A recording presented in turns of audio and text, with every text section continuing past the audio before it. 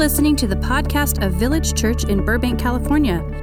To learn more about Village Church, visit our website at villagechurchburbank.org. We hope you enjoy today's message.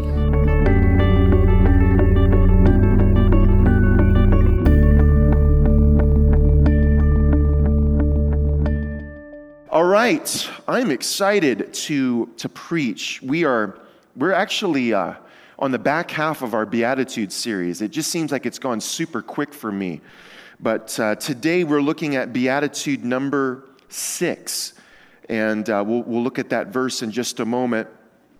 Had a wonderful time of worship here tonight, and I want us to continue in that mode of worship.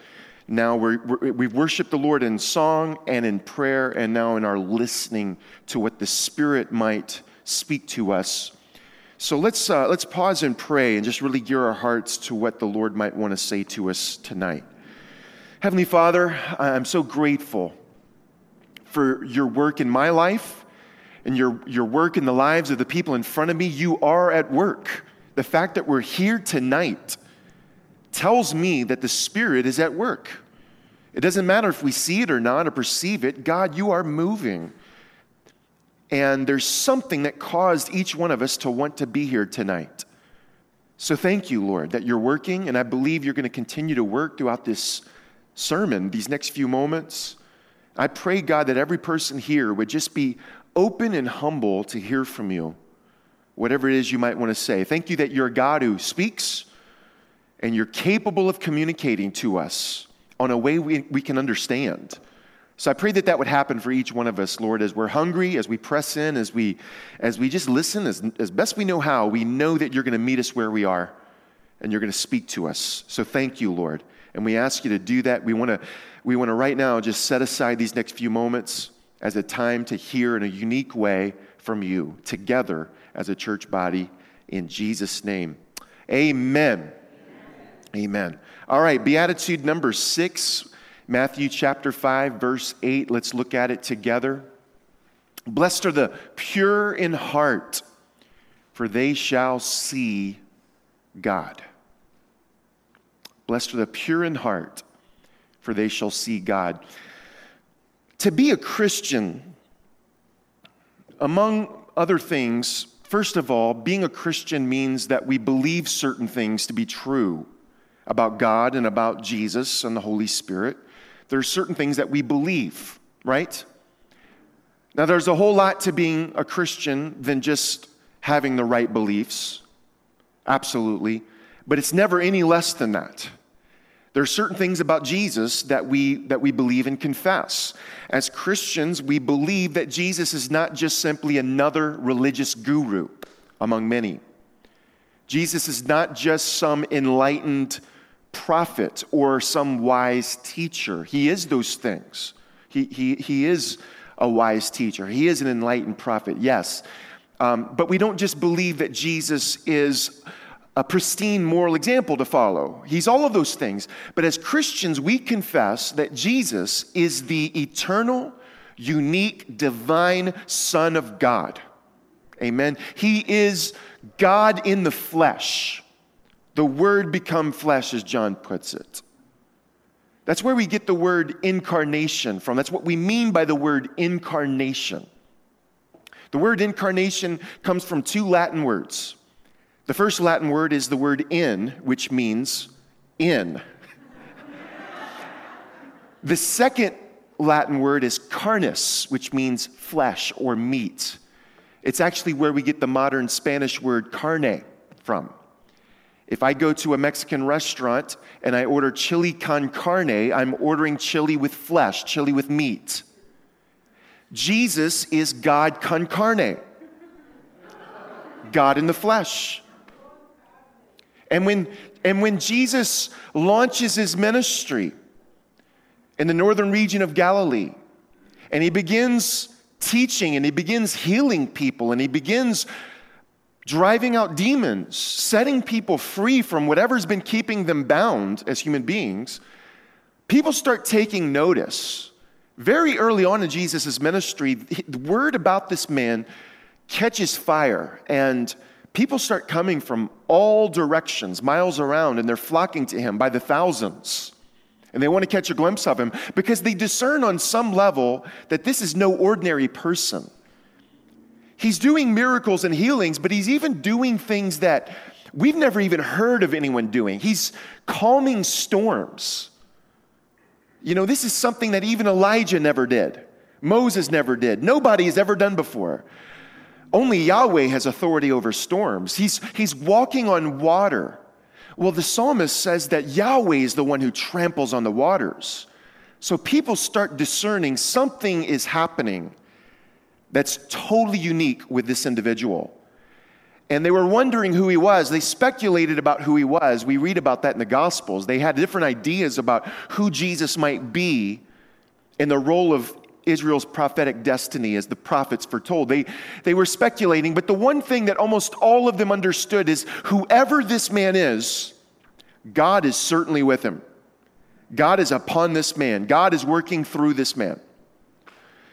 But not everyone was able to see it. Jesus' fiercest opponents during his ministry was a group called the Pharisees. The Pharisees were a religious political party in Israel because it was all the same thing. And the Pharisees were actually a movement that encompassed many different kinds of people. We sometimes watch like Jesus movies and Jesus films, and we think the Pharisees were these high and mighty religious guys, clergymen and clerical robes and stuff. And I'm sure that there were some priests and such who were part of the Pharisee party, but actually the Pharisees were very much a blue-collar movement. Ordinary people could become Pharisees. And the Pharisees, just like almost all Jews at this time, they were waiting and hoping and longing for God to intervene on their behalf. You see, for hundreds of years, the Jewish people had been ruled over and dominated by foreign empires. You know, I've been through this with you before, the Assyrians, the Babylonians, the Greeks, Persians, Syrians, and by the time of Jesus, now the Romans were in charge. And the Romans, in some ways, were the most vicious of all of them. They were very oppressive, they had a tendency to be rather cruel. And so the Jewish people in mass were longing for God to do something. The prophets had told them hundreds of years before, it's not going to always be like this. There's coming a time God's going to send help. In fact, Yahweh himself is going to come, Malachi tells us. Yahweh's going to come to his temple. He's going to set everything right. He's going to vanquish you. He's going to set up this Davidic kingdom. There's going to be a descendant of David who's going to raise up. He will be king. And through this movement, Yahweh himself is going to rule over Israel, and not just Israel, the whole earth. The whole earth is going to be covered with his glory, and everything's going to be made right. And so the Jewish people were enraptured with this vision, and for hundreds of years, this was their hope. They were waiting, they were hoping, they were longing, anticipating. When is God going to intervene like the prophets foretold? And the Pharisees had their own particular vision of what this would look like. You know, different groups, different parties had their own vision. Like you had the Zealots who believed, let's all take up swords and let's go to war. And that's how God's going to do this thing. But the Pharisees said, no, he's not going to do it that way.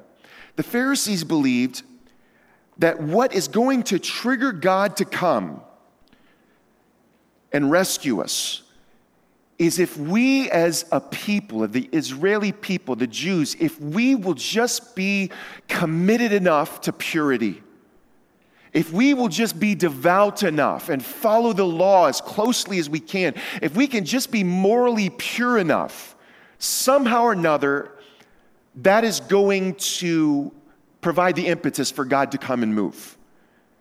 And so the big problem for Israel that the Pharisees saw was sin. Sin is what's keeping us from God coming. So if we can just get rid of sin, if we can just follow the law closely enough, boom, God's going to act. And so they saw it as their duty, their God-given duty, to look into the lives of people and point out their sins and point out their faults. And they did it because they believed that they were honoring God. And this is who the Pharisees were. The irony is, when God con carne, God in the flesh, actually showed up right in front of their face, they fiercely opposed him. They could not see God in Jesus. And it wasn't just because they were trying to be knuckleheads. They legitimately couldn't see it. Yet here's a prostitute, here's a tax collector, here's a Samaritan woman, here's a Roman military officer, for crying out loud, and all of these kinds of people were able to look at Jesus and see somehow or another God is with this man.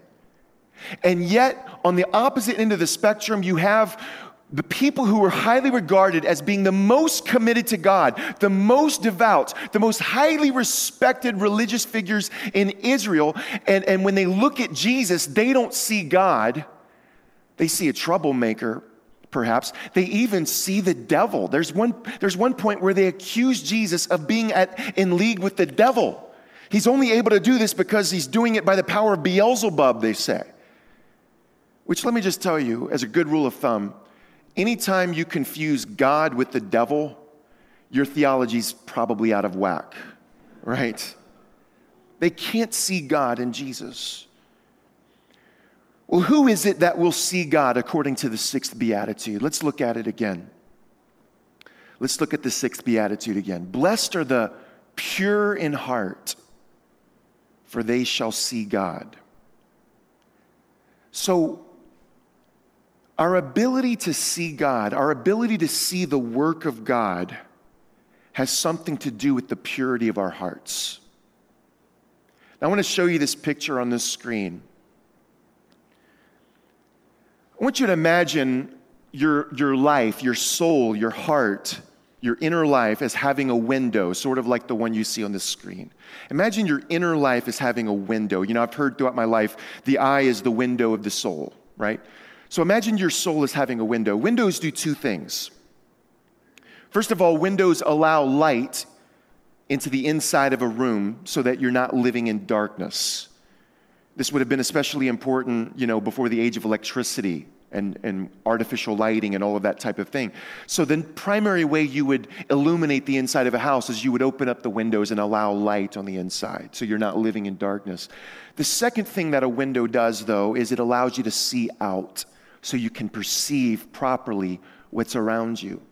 But if the window looks like this, if it's so caked over with grime and filth, then you're going to be living in darkness and you're not going to be able to see outside.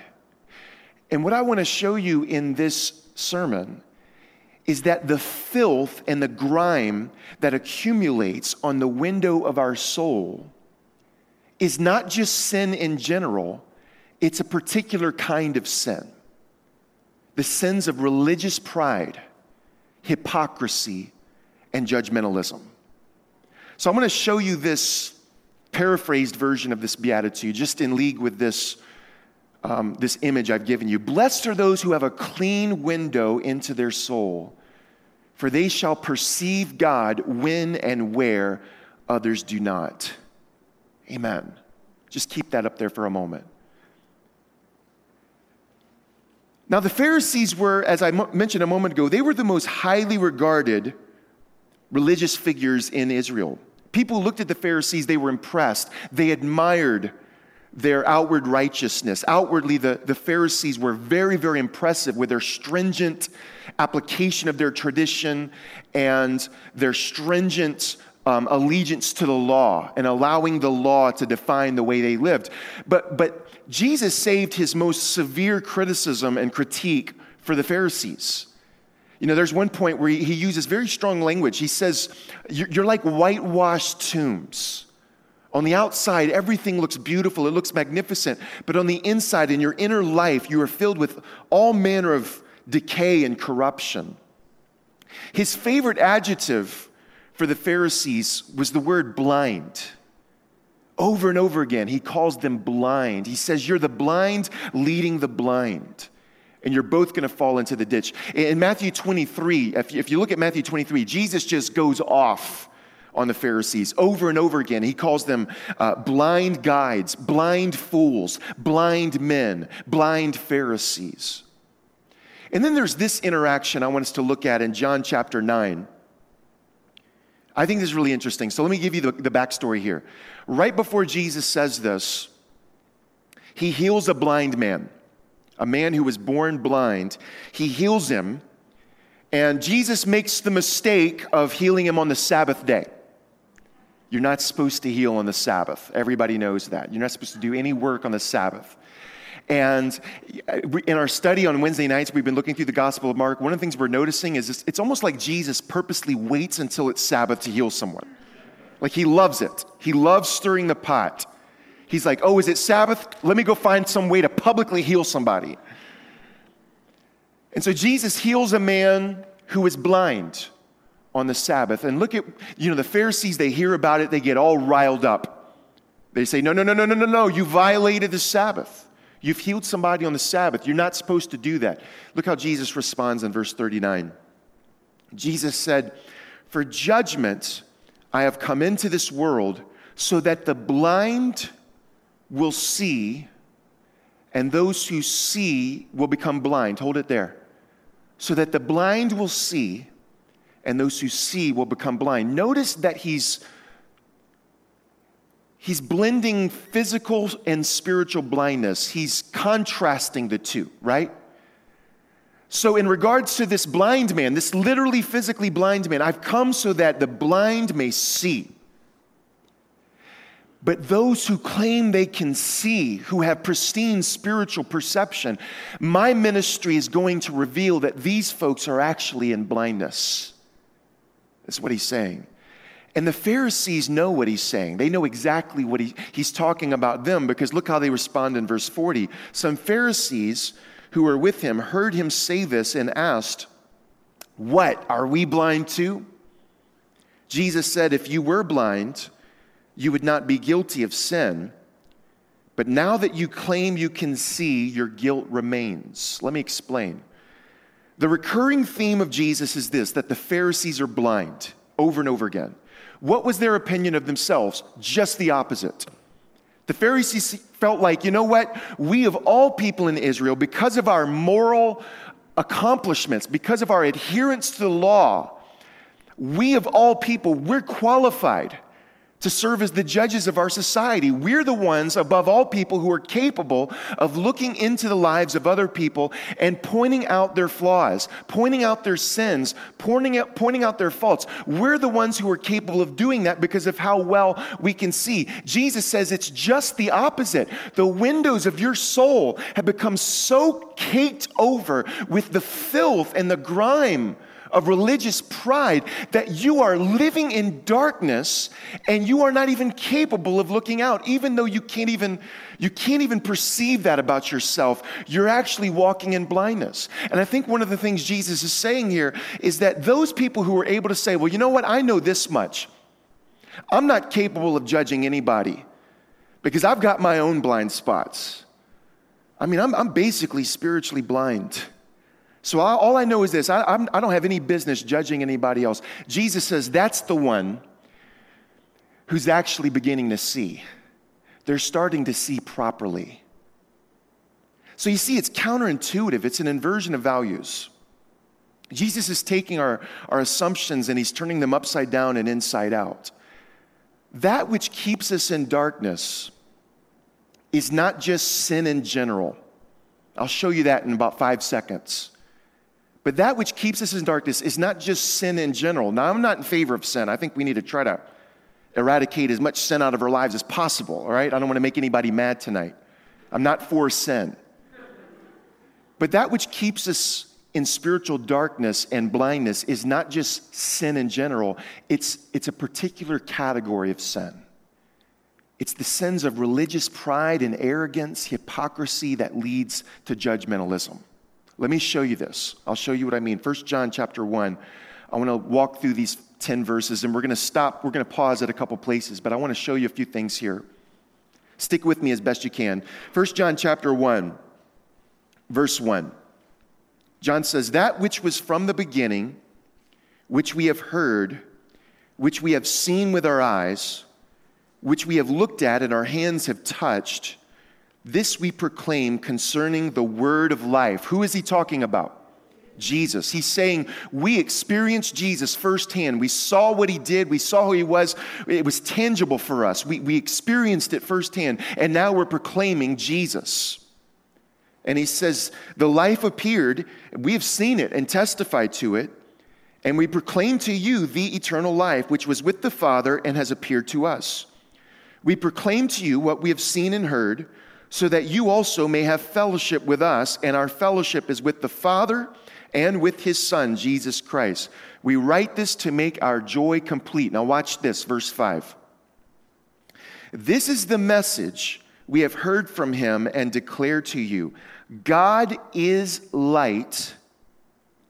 In him there is no darkness at all. So, God is light. But listen, if you live in a darkened room, with the windows all painted over with filth and grime, it doesn't matter how bright the light is.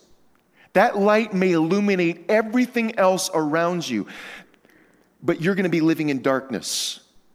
You're going to be locked within your own spiritual perception. You're going to be locked within your own current perspective, and you're not going to be able to properly perceive what God is doing and where God is at work.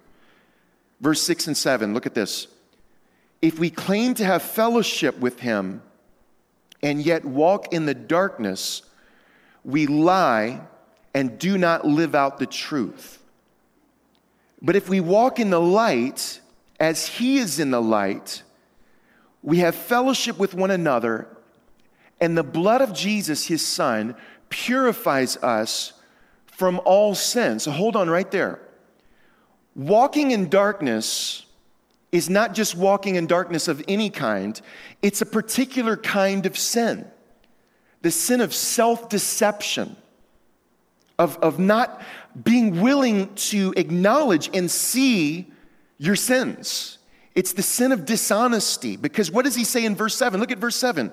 He says, but if we walk in the light as he is in the light, we have fellowship with one another. And what happens? The blood of Jesus does what? Purifies us from all sin. So walking in the light is not walking without sin. It's walking in honesty and transparency. Walking in the light is not being without sin. It's being honest and transparent about sin. I'll show you how it works. Let's look at the last piece here, verse 8 through 10. He says, if we claim to be without sin, we deceive ourselves, and the truth is not in us. If we confess our sins, he is faithful and just to forgive us our sins. And here's that word in the sixth beatitude. And purify us, kataros, purify us from all unrighteousness. If we claim we have not sinned, we make him out to be a liar, and his word is not in us. So here's what I want to say to you in a nutshell. Be careful about the sins of spiritual pride and hypocrisy and judgmentalism, because that is what keeps us in darkness. And it keeps us from being able to perceive the work of God around us. You may have sin in your life, but if you don't commit that sin, there's at least going to be enough light for you to be capable of saying, you know what, I'm not even qualified to judge other people because I've got my own issues I need to work on. And Jesus says, that's when you're beginning to see. That's when your eyes are being opened. Because if the windows of our heart are clean, we can perceive God at work in other people, in other places, in other churches. But if the windows of our soul are contaminated with religious pride and hypocrisy and judgmentalism, all we're going to see when we look at other people are their sins. Why? Because we're looking at them through a contaminated window. We're looking at them through a lens of filth, so all we're going to see is their filth and their flaws and their faults. And it requires no keen spiritual perception to look at other people and see their flaws. Anybody can do that. It's when we look at other people, other places, other churches, when we can see God at work, when we can see the image of God upon people, when we can see the unsurpassable worth of every human being, no matter whatever else we do see, Jesus says that's when we're beginning to see spiritually. Let me give you a story in closing. I shared a couple weeks ago the story of, in my previous church in Louisiana, how we started a ministry 6 years ago to men with addictions. And we started not to give you the whole story, I did that 2 weeks ago, but just in a nutshell, we didn't have any money in the bank, didn't have a name for this or a logo. We just felt God had put a dream in our heart to start this ministry for men with addictions. And so what it ended up looking like is we ended up taking in men, and it's a year-long program. They stay with us for an entire year. And through that entire year, we work with these men. We participate in their discipleship. We teach them how to walk with Jesus. And for that entire year, they're learning this, but they're also acquiring job skills and trades so that by the time that they graduate in a year, every one of those men that graduates, if they stay with us that whole time, that they have a living arrangement and they also have a job in whatever field that they feel called to be a part in. So by the time they graduate from our program, it's not just that they've gotten off of drugs, that the addiction's been severed, and that they've even become a Christian. Those things are also true. But also, we don't just kick them out on the street. We give them something. We would give them a job and a location to live. So it's this beautiful program. Right now, I think they have like 45 men in this program. It's an incredible ministry. But when we first started this ministry 6 years ago, we were trying to get the word out, trying to promote it, to let people know what we were doing. And so at one point, we participated in the filming of an informational video to help promote the ministry and get the word out. And so one of our young guys, I think he was like the 5th guy in our program, he was about to graduate, and he wanted to be a part of this video. So in this video, in this commercial, if you will, he sat down in front of a camera and just shared his story. And he talked about how just a little over a year before, his life was being controlled by this addiction. And as a result of the addiction, he had lost his job, he had become estranged from his family, and ultimately found himself confined in a jail cell. Hit rock bottom, and he just cried out in desperation for help. And somehow or another, he heard about what we were doing, and we got connected with him. And so we took him into our program, and he stayed with us that entire year. And through that entire year, the trajectory of his life just totally changed. And on this video, if you were to watch this video, you could see how giddy he is and how excited he is about his future. And he's talking about, how there's restoration happening in his family, and he was so grateful for the mercy of God upon his life.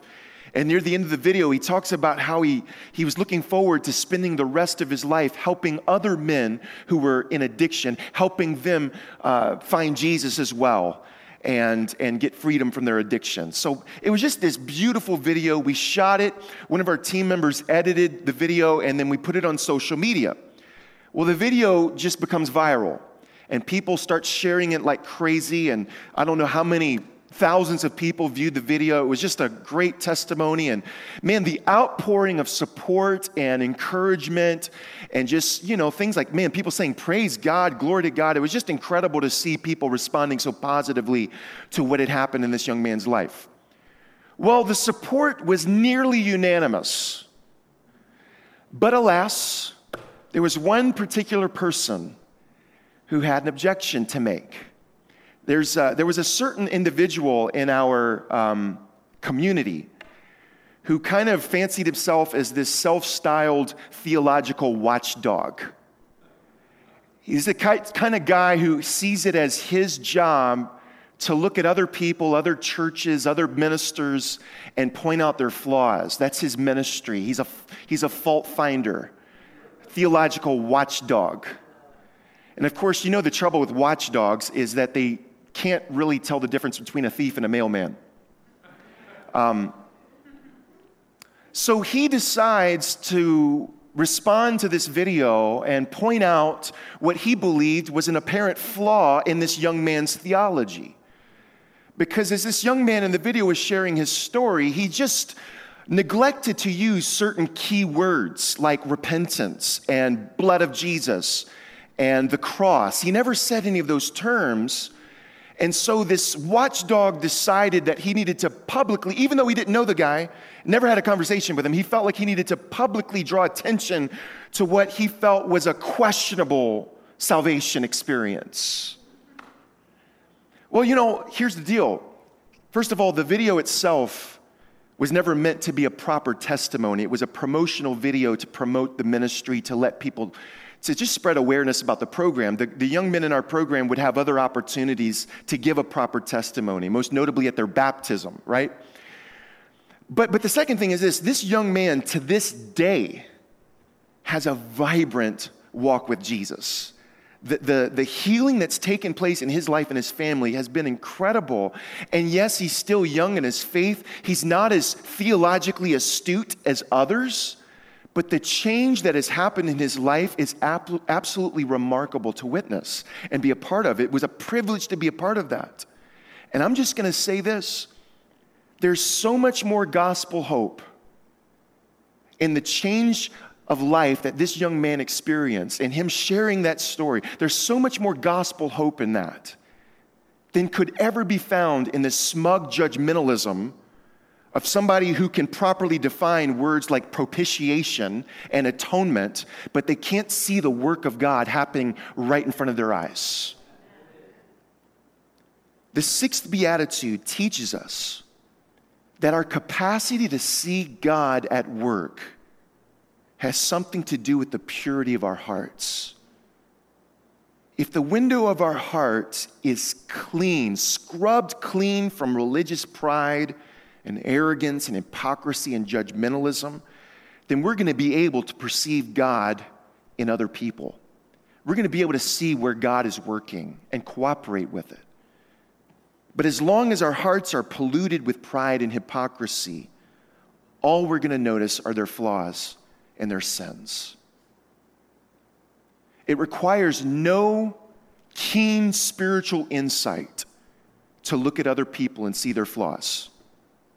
To use Jesus' term, any blind fool can do that. Spiritual sight is when you can look at other people, other places, other churches, and despite whatever else you see God at work. You see the image of God that person bears in their life. May our hearts become purged of spiritual pride so that we begin to see everything with fresh eyes.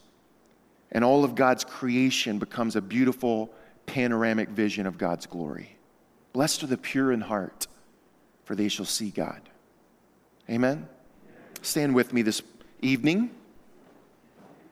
And I want you to have your communion elements ready. If you don't have a communion packet, would you raise your hand? Whether you're on the floor or on the balcony, somebody is going to bring some communion elements to you.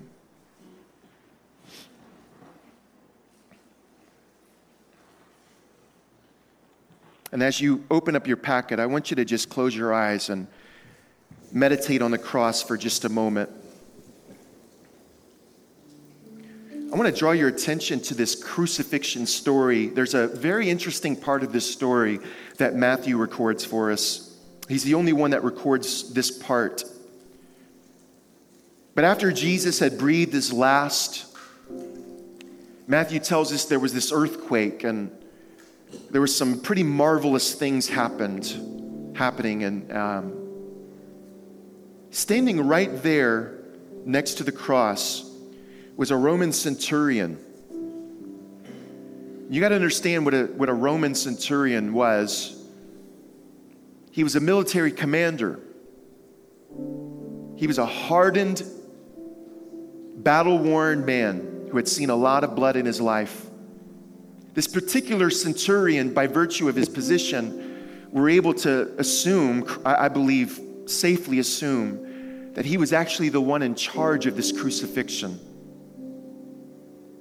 It probably wasn't even his only crucifixion that week. He had probably seen several that week supervising. He had probably supervised hundreds and hundreds of crucifixions.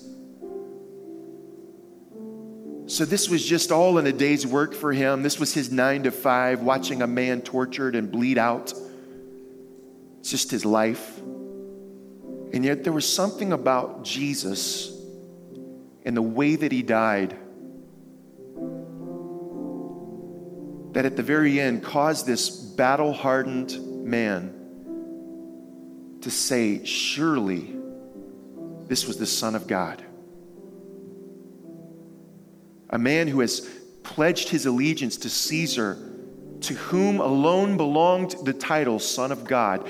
The only Son of God is Caesar in his mind, in his life, in his experience, in his culture. You pledge allegiance to Caesar as Son of God. And yet there's something about Jesus on the cross that captured his heart and captured his imagination.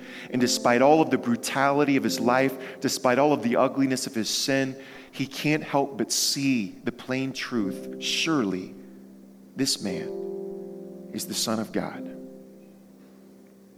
Blessed are the pure in heart. Holy Spirit, I just pray that you would do a work in each one of us tonight as we partake of communion.